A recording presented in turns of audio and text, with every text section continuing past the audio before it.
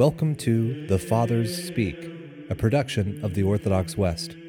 Each day, Father John Fenton reads a selection fitted to the Western liturgical calendar from one of the Fathers of the Church.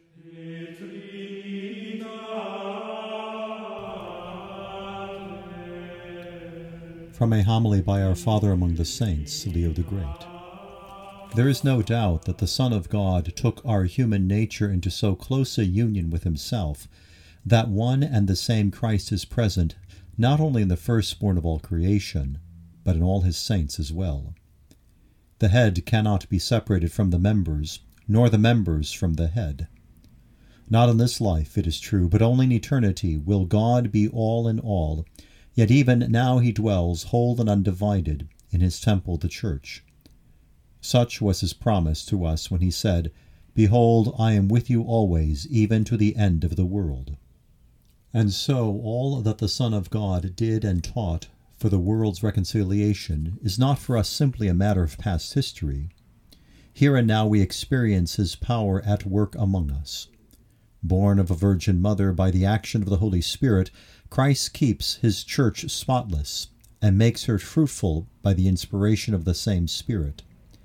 In baptismal regeneration she brings forth children for God beyond all numbering. These are the sons of whom it is written, "They are born not of blood, nor of the desire of the flesh, nor of the will of man, but of God." In Christ, Abraham's posterity is blessed, because in him the whole world receives the adoption of sons, and in him the patriarch becomes the father of all nations through the birth, not from human stock, but by faith, of the descendants that were promised to him. From every nation on earth, without exception, Christ forms a single flock of those he has sanctified, daily fulfilling the promise he once made. "I have other sheep, not of this fold, whom it is also ordained that I shall lead, and there shall be one flock and one shepherd." Although it was primarily to Peter that he said, "Feed my sheep," yet the one Lord guides all pastors in the discharge of their office and leads to rich and fertile pastures all those who come to the rock.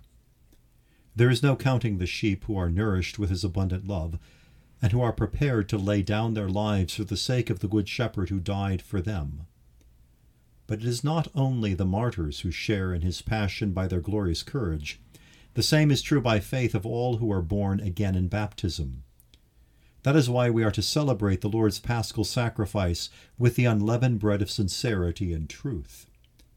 The leaven of our former malice is thrown out, and a new creature is filled and inebriated with the Lord himself. For the effect of our sharing in the body and blood of Christ is to change us into what we receive. As we have died with him, and have been buried and raised to life with him, so we bear him within us, both in body and in spirit, in everything we do.